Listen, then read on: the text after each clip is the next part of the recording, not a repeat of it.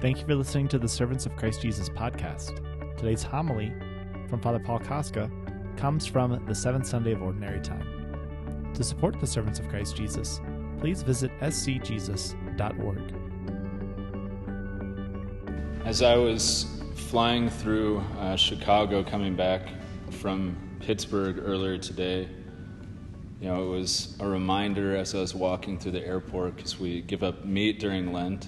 I know some of you give up meat all the time, so I shouldn't complain. But as I was walking through the airport, seeing the different things I was going to be missing out on, the ice cream and all these different things that Lent takes away, it's a reminder to us of how the Lord is calling us to be purified, how the Lord is calling us to be purified by himself, and purified so that we can live in the newness of life that the gift of Easter is. And why do we do what we do during Lent? What is the invitation from Jesus? Ultimately, I think it's about what is proposed to us in the book of Exodus today. What is proposed to us is a call to holiness. It's a call to holiness, to be holy as the Lord is holy. So how do we do that? I think, first of all, we have to keep in mind the fact that everybody is called to holiness. It's not just the prerogative of me as a priest, or Brother Thomas and Brother Andrew and Brother Peter as religious, or the other religious who are also here tonight. It's not just the prerogative of some professional group of holy people, but it's a call, it is a universal call that everybody is called to. But the holiness that each of us is called to is within the particular context of the life that we are finding ourselves in, and the context that you're in right now in being a student. And so Jesus is going to call you to an expression of holiness which is proper to the vocation that you have of being a student right now. And so, for example, when St. Ignatius gives instruction to the guys that are studying to be Jesuits back in his time, he limited the amount that the seminarians could pray. He wouldn't let them go over a certain amount of time that he set, because he wanted them to focus on their studies. And so we don't have to have it in our mind that it's like Jesus versus studies. But we need to integrate prayer, integrate our spiritual life into the context that we find ourselves in the present moment. So that's the first thing, is to live a life of holiness in the context that you find yourself. The second thing is to be responsible. Holiness means being responsible for that which is entrusted to you right now. So what it means partly that you need to let go sometimes of things that are not yours to be worried about. So sometimes we can get overly occupied with things, overly worried about things that we actually have zero control over, right? You might be frustrated by something, going on in your hometown, or you might be frustrated with something that's completely out of your control, when what the Lord is primarily asking you to focus on is that which is right in front of you. And there will come a time, when you might be able to have like a larger impact, but maybe Jesus is just calling you to love your roommate this week. Maybe he's just calling you to love the people that you live with, and not just be like overly focused and getting frustrated about things going on way outside of your control. And so part of what we need to do is just be mindful of that which we are responsible for. You're responsible for your grades. You're responsible for the housing that you live in, right? You're responsible for your friendships around you. And sometimes the larger things going on in the world are very limited, right? I can be anxious and worried about, something going on, with a future deployment that I might have. But the reality is right now I have zero control over that. And so me worrying about it isn't actually doing anything other than stressing me out. So we don't want to waste time on things that are not ours to worry about. The other thing that we need to do is we need to sometimes realize that we don't have to fight every battle. One of the interesting things, if you study world history and World War II history, is that the United States, when we were attempting to win World War II, one of the things that we did in the Pacific was we chose to skip some islands. So there was some islands that were occupied by the Japanese at the time, and we literally just bypassed them and went on to the more strategically important islands. And so I think what this has to do with holiness is sometimes we can think to ourselves, I have to fight every battle, I have to fix every problem that I perceive in myself, I have to become virtuous in every single area tonight and not wait till tomorrow. And the fact is that maybe Jesus just wants you to focus on one virtue during Lent and not worry about like every single possible virtue or every single imperfection that you have, but just focus on one thing and island hop, right? Skip over some of the islands just like we did in World War II and just focus on that which the Lord is asking you to focus on in the present moment. And so we're invited by the Lord to live this life of holiness,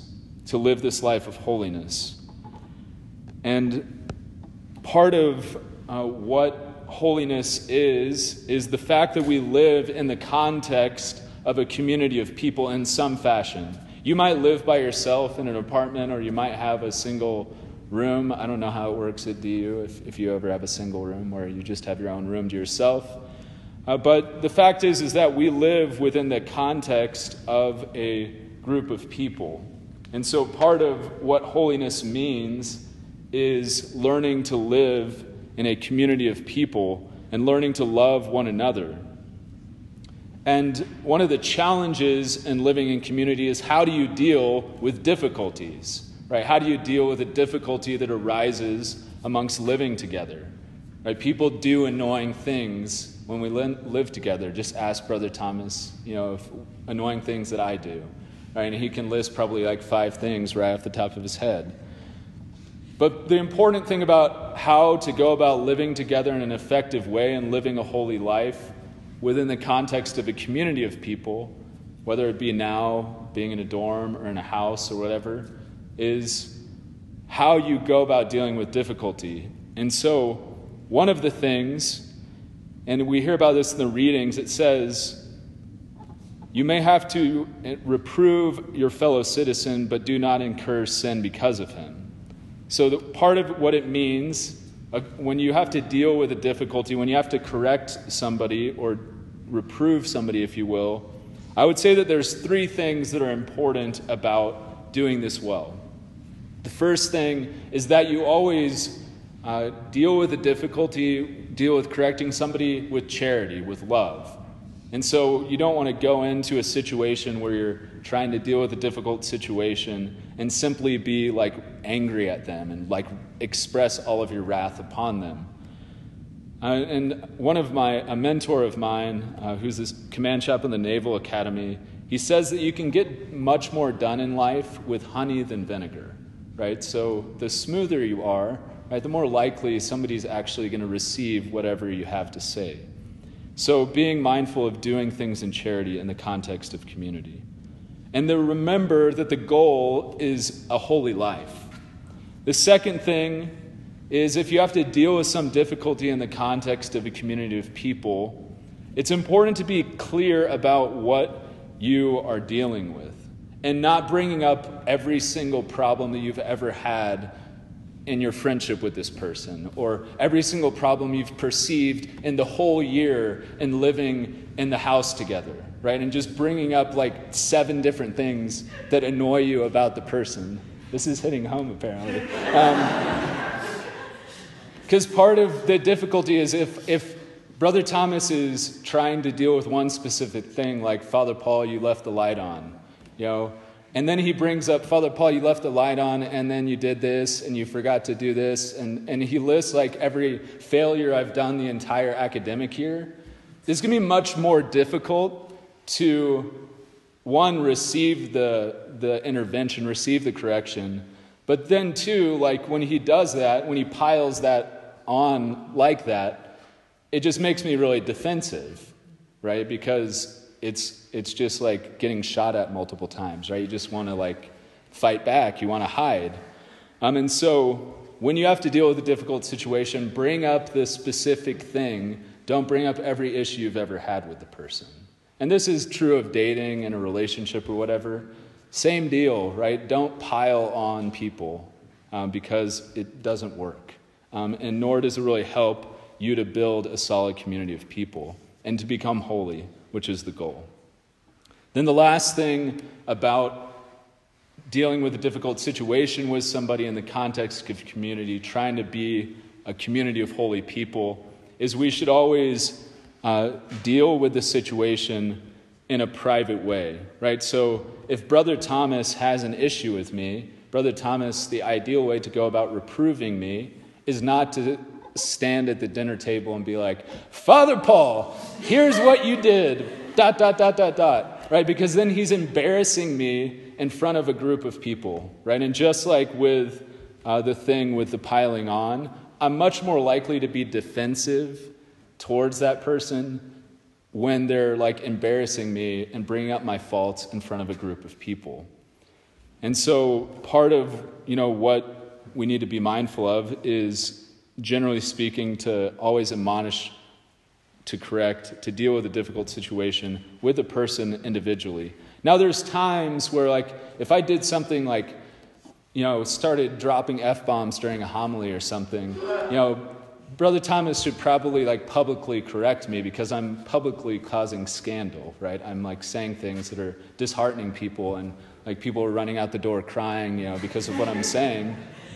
Then Brother Thomas should publicly intervene. However, if it's something that's a private thing that they're doing wrong, then you should deal with it privately, so that it's much more likely to be received, because...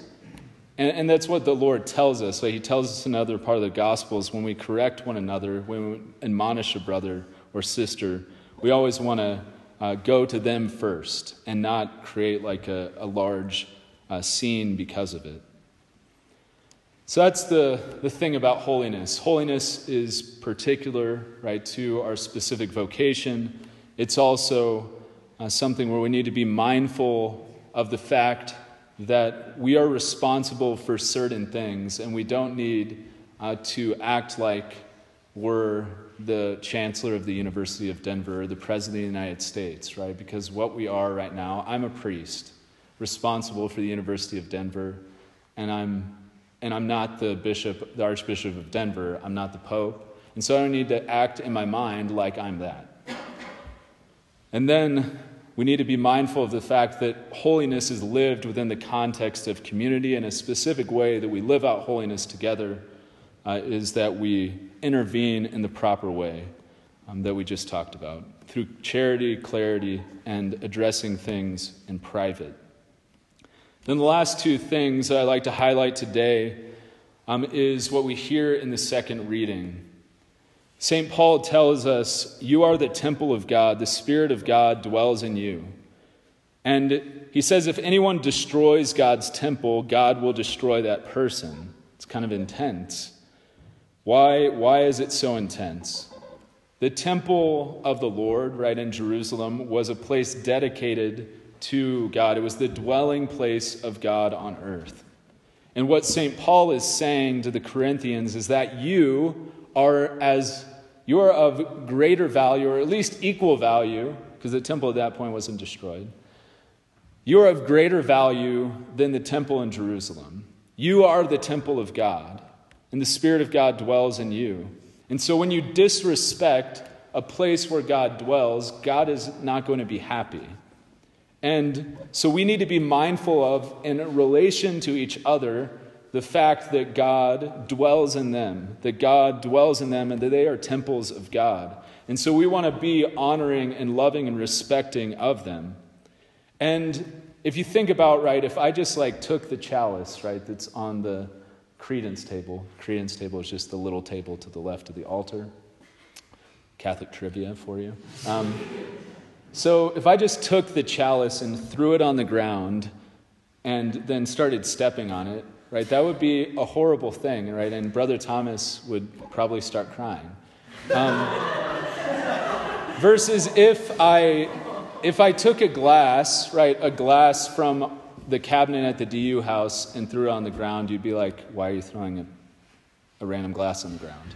And you wouldn't think to yourself like, wow, Father Paul is a horrible person, right? But if you saw me destroying a chalice, you'd think to yourself like, this priest has problems. And similarly, right, we can never treat another person with disrespect. We can never treat another person like a disposable thing, because that is one of the temptations of the world today. Pope Francis, in talking about our culture today, not just our culture like here in the United States, but the culture around the world, one of the things that Pope Francis says is that we live in a throwaway culture. We live in a throwaway culture in relationship to our recklessness with the environment, but we also live in a throwaway culture in relationship to other people. We just think sometimes of people as disposable, or like we just so easily disrespect people. And even sometimes in our communication with other people, right? How often, and I never realize that this was like an actual thing until I saw Spider-Man Far From Home. But I never realized like that people intentionally ghosted other people, right? Where you just like ignored them, like, and now sometimes I won't answer the phone because I'm in a meeting or whatever, but I never like just like, oh, that person's calling me, like, I don't want to talk to them, I'm never going to talk to them, end the call, and just completely ignore them. But when I saw that, I realized, oh, like there's this generation of people like ghost people sometimes, and ghosting people is not respectful. If you don't want to talk to somebody, just tell them like, hey, I don't want to talk to you. Because at least you're communicating honestly with them rather than just like leaving them hanging. And so I encourage you in your relationship with other people, this is a concrete way that you can honor one another. We can honor one another in our communication. We can honor our families in terms of how we communicate with them. This is something for myself that I dealt with one of my siblings, where my sibling was calling me often. I was unavailable to talk to them at that time. And I just realized I need to like communicate like, hey, I'm really busy. I cannot talk to you every week, but let's like set a time to meet. Let's set a time to talk once a month. And so rather than just like only calling them once a month, but then they have sort of the expectation in their mind that I'm going to call them every week. So it's good to be clear with one another. It's good to be clear with those people that we love, so that we're not disrespecting them, dishonoring them. And then the very last thing is that Jesus calls us to challenging words today. Jesus calls us not to just love our friends, which can be difficult in itself, but then he calls us beyond just loving our friends well to love our enemies and to pray for those that persecute you. Because what we're doing when we do that, when we love our enemies, when we bless those who attack us, we are becoming more and more like the Heavenly Father. Jesus says that the sun shines on the good and the bad equally. And so there's this sense in which we are invited to become more and more like the Lord who loves. Not just because people love us, not because we can get something from them, but because they are worthy of being honored and loved. And that sometimes through our love, through our graciousness, we can actually effect change and conversion in another person's life.